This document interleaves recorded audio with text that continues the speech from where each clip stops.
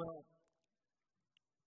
I always love and appreciate this time in our gatherings, whether that is in person or whether that is you watching online. I always enjoy the part of our time together when we can open up God's Word and we can apply it to our lives. I happen to be of the conviction, and I trust you are as well, that God's Word is for today. I believe that there are principles, there are life lessons. I believe that this is a roadmap, that the Word of God is a roadmap for us to follow today. And as I was sharing last week, the entire Bible, from Genesis to Revelation, is a story of God's love for you and for me. And I can't think of a better way to spend time with each other than to open up the Word of God and listen to what it has to say to each and every one of us today. So before we begin today, let's pray. Let's pray. Lord, thank you for your Word. Thank you for the Bible. And Lord, this morning, as we open up your Word, as we open up the Bible this morning, I pray, Lord, that the Word, Lord, would come alive to us today in a real way. Lord, that this would be a life-changing moment, Lord, for all of us as we realize the truth of these words today in perhaps a new and fresh way. Lord, thank you for this time, and we ask your blessing upon it. In Jesus' name, amen. We had some exciting things happen in our church family this past week, and I love taking this time to do this as well. And Matt, I know you're watching. You watch us all the way from London, Ontario. And Matt, you have a special relationship with our church family, and you are part of our church family. And Matt, we say happy birthday to you today. And your dad, Doug, also had a birthday this week, and so we say happy birthday to you as well, Doug. And we're about to embarrass someone that's actually physically with us this morning, Ruzanne. Ruzanne, you had a birthday this week, and so we say happy birthday to Matt, Doug, and Ruzanne. We love to celebrate with people. Wow, what a year this has been. And I know we've said this before. We've talked about this before, and it's fresh on everyone's minds because it's still very much a part of our day-to-day reality. But COVID-19 has radically changed everything that we knew about the world in which we are living in today. If someone had told me at the beginning of the year, if someone had told you at the beginning of the year what we would have been facing, perhaps we would have looked at them in disbelief and said that will never happen. That could never, ever happen. And yet here we are. We are several months into the global pandemic, COVID-19, and we are still trying to navigate our way through this new reality. You know something? I think we've all learned this. As we've journeyed this time together, we've learned something about ourselves. We've learned that gathering together is something that is needed in our lives. Something that we absolutely need in our day-to-day lives is to associate with other people. We are meant to be social. And so there's no surprise that this COVID-19 season has brought about a certain amount of fatigue. And it's possible that some COVID-19 fatigue has set in for many of us. You see, as people, we are wired to come together.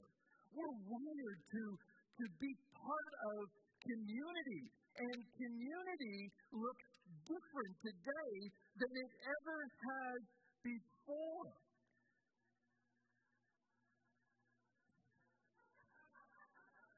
There's something happening here. Isaiah, would you mind turning this off? But we are meant to come together. But the COVID-19 situation has made this nearly impossible. Obviously, there's no guidebook for what we're dealing with. There's no guidebook for COVID-19. There are no guidelines that explain how social distancing should be done. There's no guidebook that necessarily lays out how businesses and organizations are to run during a period such as this, or what we can expect and when things will go back to normal. The truth is, much of what we are facing today is really quite unscripted. It's really quite unknowable, and there's a tremendous degree of uncertainty. And that, as it turns out, is creating a lot of anxiety, a lot of fear, and even in some cases, depression. I've heard people express during this period of time more than previous times. I've heard people express things, and perhaps you can identify with this, or perhaps you've heard something similar, where people have expressed a certain kind of emptiness inside of them. As if perhaps many of us are grieving what we have lost. There's a certain amount of grief, I believe, that we are facing today. The ability to have backyard barbecues or birthday parties or times with large groups of people or friends, or even just the way things once were as we got together as church groups. Things look so much different. Or even as simple as going out with friends for a meal or a cup of coffee with a friend. Others are struggling to piece together money to pay bills, or they're worried about their health and safety or that of everyone in their homes.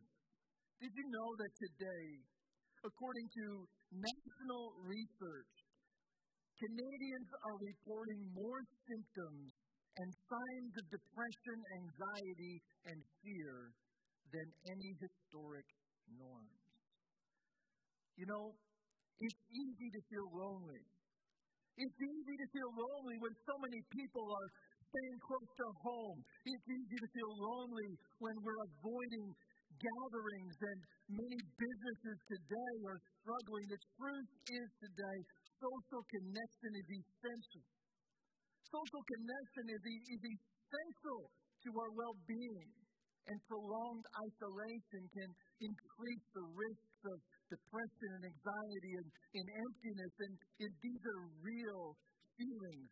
These are real things that people are facing, and I say as a word of encouragement to those that are dealing with these types of feelings to reach out. Please reach out for help.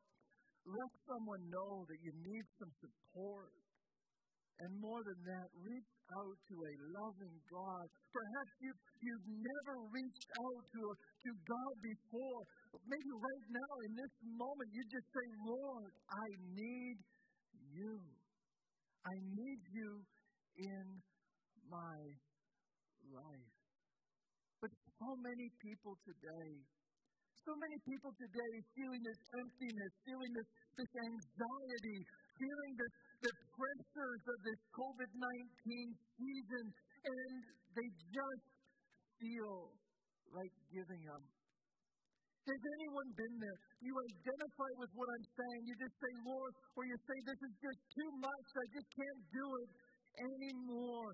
And you just feel like giving up. But sometimes it's okay to admit that you feel that way. But that doesn't mean that we just throw up our hands and give up. What does it mean? What does it mean it's time to start doing something about it? It's time to start doing something about it. And this is where I want to spend a little bit of time today, because I believe it's time to start doing something about it, about the way we feel. And it's through the Word of God this morning that I would like to draw some wisdom and apply it into all of our lives today. I guess this began to stir in my heart a couple of weeks ago. And it really became apparent to me on Monday of this past week. You see, on Monday of this past week, I was asked if I would do a small wedding. It was a very small wedding, a very small gathering of people, under 10 in fact, including the photographer and myself. It was a very small group. It was a private wedding. And I wanted to wear a suit. And I went to my closet, and I have a few suits, and I picked out the suit that I would like to wear, and I went to put it on, and it didn't fit. And I realized at that moment what I already knew, that the COVID-15, the extra little bits of extra stuff that I've been carrying around is caught up with me, and it's needing to be dealt with. And so I decided on Tuesday that I was going to take weight loss serious again, and I had a goal and have a goal to get back into my suit. And so I started this journey. And as I was on the treadmill on Tuesday, I began to think about life. I began to think about our spiritual lives. And Isaiah, maybe you want to come up and help me again. And sometimes we tend to get off track a little bit, and it's time to jump back on the treadmill of life. Is anyone with me? No, don't go yet. I don't know how to use this. And I'm putting my life in your hands this morning. And so what I want to do is I want to demonstrate this morning what this is like. And so sometimes it's a little bit difficult, isn't it? It's hard. Now, this isn't very hard right now, but it's hard. As the speed gets up, as the pressures of life get on us, it's sometimes hard to keep up. We want to give up. I can remember on Monday, or on Tuesday rather, when I got on the treadmill at the gym for the first time in several months. I looked at the clock at the 2-minute mark, and I thought it was the 20-minute mark. I just wanted to get off. And then it took forever to get from 2 to 3. But at one point, it gets a little bit easier. And as you do, as you continue to show endurance, as you continue to trust God with your circumstances and live your life giving your whole to God, things begin to get better. It's time. It's time to start doing something about it. About our lives. About our situations. Let's look in the Bible to the book of Matthew. Matthew chapter 14 is where I'd like us to go this morning. Matthew chapter 14, verses 13 to 21.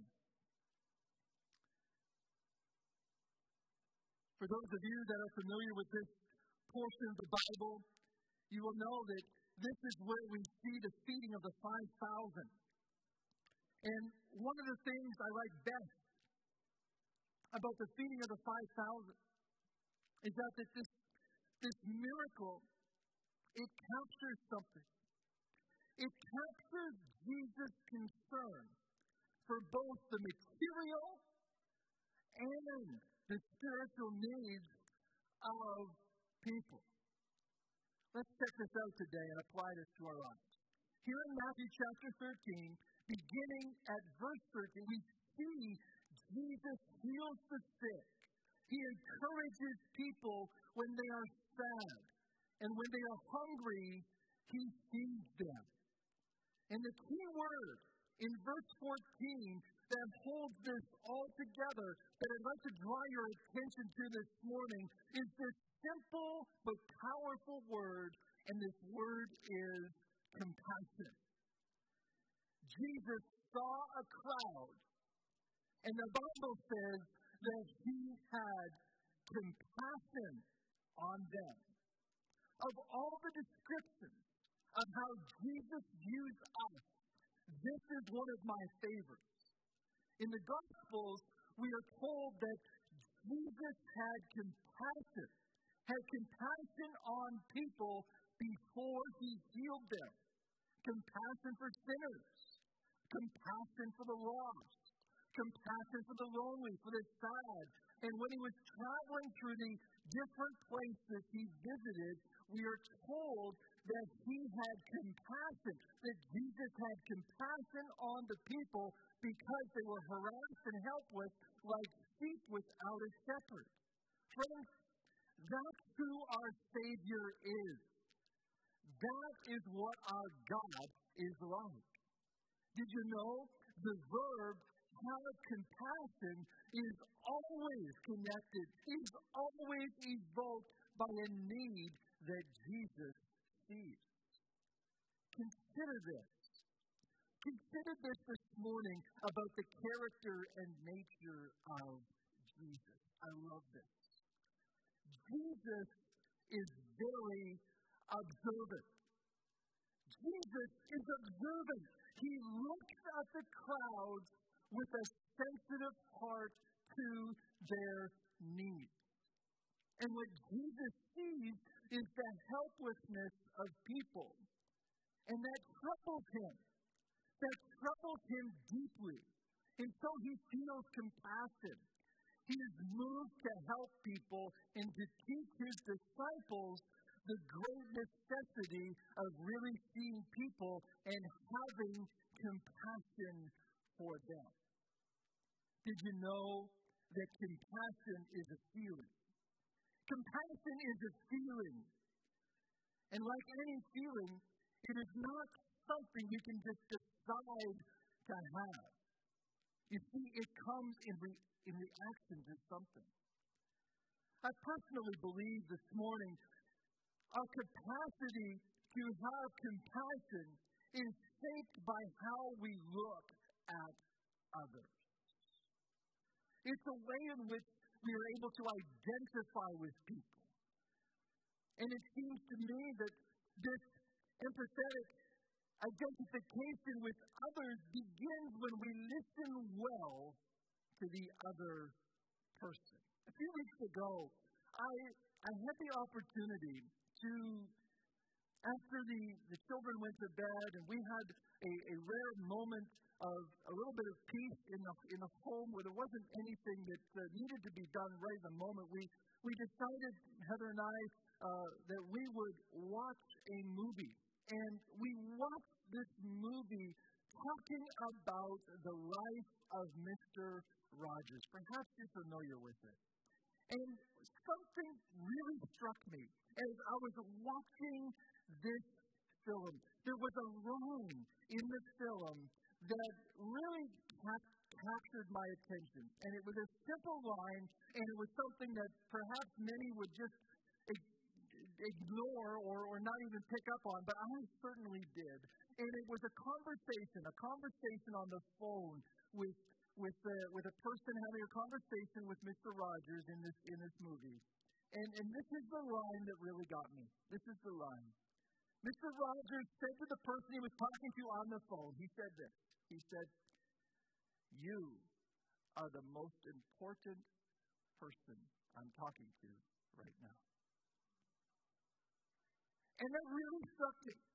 And as I look at the life of Jesus, as we look at what is happening in our text today, I see that kind of attention that Jesus gives to us. When we are communicating with Jesus, when we are talking with Jesus, when Jesus looks at us with all of the other stuff going on, it's like Jesus says, "You, David, you are the most important right now, and I'm listening to you." And this is what Jesus did and does in this moment we see here as we take apart and we look at this scripture and apply it to our lives. We see this in action today. I mean, consider this morning. To hear someone is one thing. To really listen is to hear and also to appreciate where someone else stands, how someone else feels, how someone else thinks. It's a means by which we take another person seriously and thus give them dignity. We can't have compassion. We can't have compassion unless we enter into a person's life by identifying with them. And this is what Jesus does. This is what Jesus does. That is also what we, as Jesus followers, are called to do as well. Something else I'd like to draw your attention to this morning as we look at this portion of Scripture. As we look at this Bible story, our Bible story today starts in the middle of something else that's going on. What do I mean by that? Well, let's take a look at verse 13.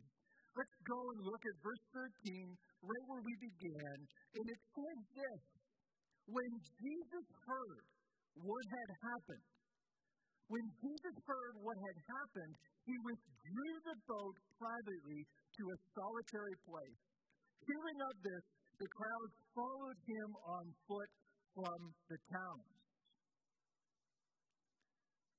The question is, what has Jesus just heard? What he had heard was that Jesus' cousin, John the Baptist, has been killed. That's what he heard. And so it's no wonder that Jesus needed some time alone. It's no wonder that he needed some time alone to pray and to grieve. But Jesus is not the only one who learned this news. We are told that the crowds have also heard about John. And so the people are understandably frightened and are seeking after Jesus for both comfort and guidance. Thus, while Jesus was out on the boat on the sea, they followed him on foot to the shore. And so, when Jesus brings his boat to the shore, he sees this huge crowd of people. He sees this crowd of people that we see here in our text. And notice something. Jesus sees their grief. Jesus sees their fear. And Jesus sees their longing for hope and a word of encouragement. He sees their emptiness. He sees their need. And he has compassion on them. As we're looking at this story, can you not see some direct correlation to what we're dealing with today? You see, he knows. Jesus knows and identifies with what they are feeling. And he reaches out and he heals their sick. He spends the day in conversations with them. And then night begins to fall. And this is when the disciples come to Jesus with a genuine concern that the people need to leave in order to avoid the problems of being stuck on the road in the dark with no food. This is a remote place, the disciples say. Send the crowds away so that they can go to the villages and get themselves some food. But Jesus takes a completely different approach here. You see, they do not need to go away, Jesus says. You give them something to eat.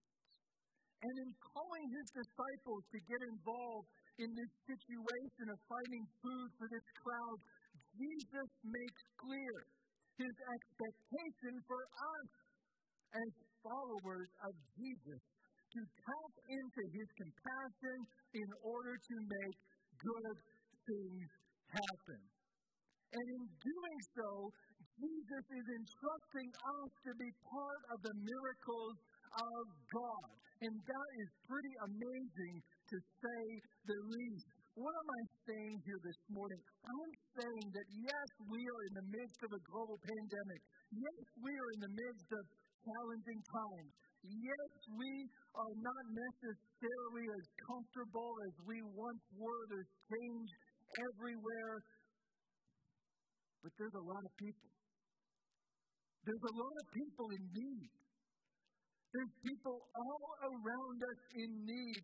And perhaps we need to change our posture and we need to be in the likeness of Christ. And instead of just getting upset and getting angry and trying to resist what's happening, instead, let's show compassion on those around us. And let's be part of the miracle. Let's be part of the miracle that God wants to do in our world, because I believe with every fiber of my being that God is still in charge, that God is still on the throne, and God wants to do something amazing in these days. And he wants to use us. And so today, the call is today to get back on the treadmill of life. Where you spend your time is where your priorities are. What consumes your time? You say, oh, I'm too busy. I'm too busy to read the Bible. I'm too busy to pray. No, you're not. It's just not where your priority is. You see, it's time to get back on the treadmill. In some ways, this COVID-19 period of time has caused us to look at what really matters in life. You know, one of the awesome things about this story we see in Matthew chapter 14 is that it captures the way Jesus challenges us to address a problem and not ignore it. Let me read that again.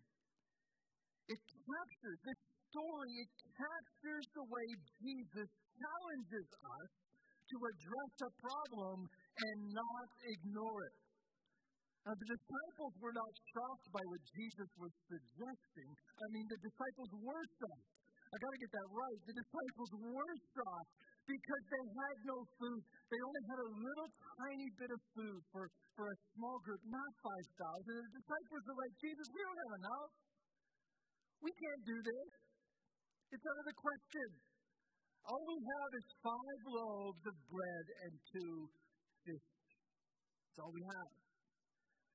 But Jesus wants us to think. Jesus wants you and I to think not in terms of what we don't have, but rather in terms of what God has given us. And this is important to remember, especially during this period in human history. What has God entrusted you and I with, even in such times as these? Yes, He has entrusted us with so much. We still have a church. In fact, I believe that the Church of Jesus Christ has never been stronger than right now at this moment in time. And if you are a believer and you profess Jesus Christ as Lord and you do not believe that, then I believe that you need a course correction and you need to get back on the treadmill, because the Church of Jesus Christ is alive and well. There are means by which we can grow in our relationship with God and other people, even if we are socially distant. Even if we're socially distant, there's still ways that we can grow in our relationship with God. We just have to look at things a little bit differently. We have to truly look at things through the eyes of Christ.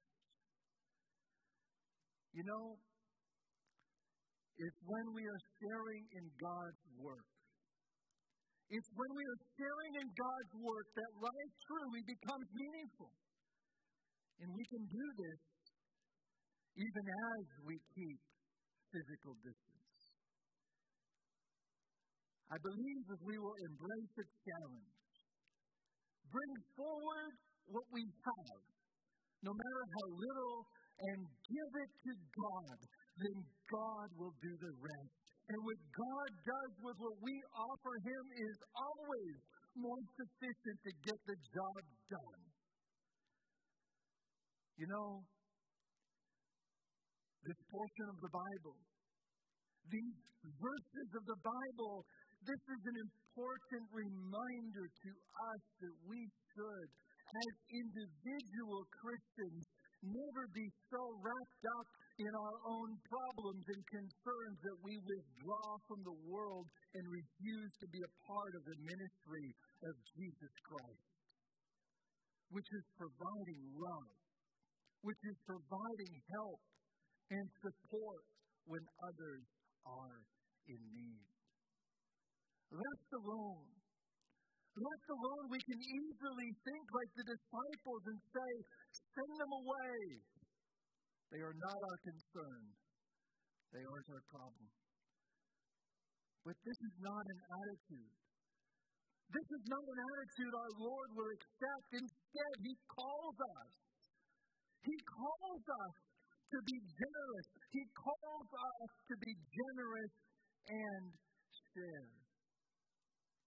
In fact, this story we see in the Bible, as we examine it, is a clear call for us. It's a clear call for you and I, the Church of Jesus Christ, to be a compassionate people who hears and listens to the cries of people and responds to their needs. And let me tell you, friend, if you need a reminder, the needs are great. The needs are great. People are literally hungering all around us. They are hungering for a deeper connection with God and each other. People are hungering for purpose and meaning. They are hungering for a hope. And many are hungering quite literally for their next meal. Our task is to share. Our task is to share what we have been given. Our talent, our money, our compassion, our love, our time. We are to share what we have been given, trusting that it is enough. The problem is today, or one of the problems is that many people in the Church of Jesus Christ today are not being good representation of the church because they're sharing all of this stuff online or with their friends or with their attitudes that is at cross purposes with the Word of God. Friends, we are to be sharing hope. We are to be sharing the hope of God and nothing else. Share love. Share hope. point people to Jesus Christ. Anticipating God will take our limited resources and turn them around into something amazing for His purpose.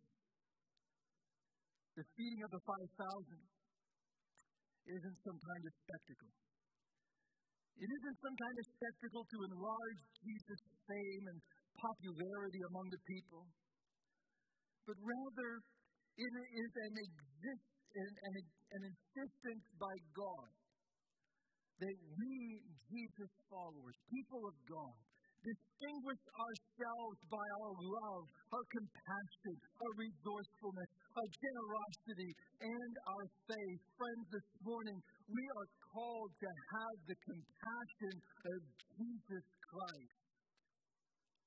Today, even though we are living in desperate and lonely times, we are called to learn. We are called to learn and discover what it truly means to follow Jesus Christ, and what an opportunity we have today. And what grace. What incredible grace Christ offers. What more could we ask for today? I believe that this is a great time to be alive. Yes, it's challenging. I'm not going to take away from the challenges that many of us are facing, but if we have our gaze focused on Christ, and we have our priorities focused on Jesus Christ, and we have that heavenly focus, there is no greater time to be alive. Jesus Christ had suffered the loss of his cousin, John the Baptist. But instead of focusing on himself, instead of focusing on what he lost, Jesus looked outward towards the crowd. And that is where we find true freedom. When we think of the needs of others before ourselves. Friends, we are called to compassion. We are called to live lives of compassion. The crowds around us are starving for love, for hope, for meaning, for God. And Jesus says to you, Jesus says to me, don't just send them away. You give them something to eat. Give them hope. Point them to Jesus Christ. There has never been a more important time, I believe, in the history of humankind to point people to the hope of Jesus Christ. He is our hope. Perhaps today you have not made a decision to follow Jesus Christ yet. I'd like to encourage you today to make the best decision of your life, and that is to say yes to Jesus. He has compassion for you.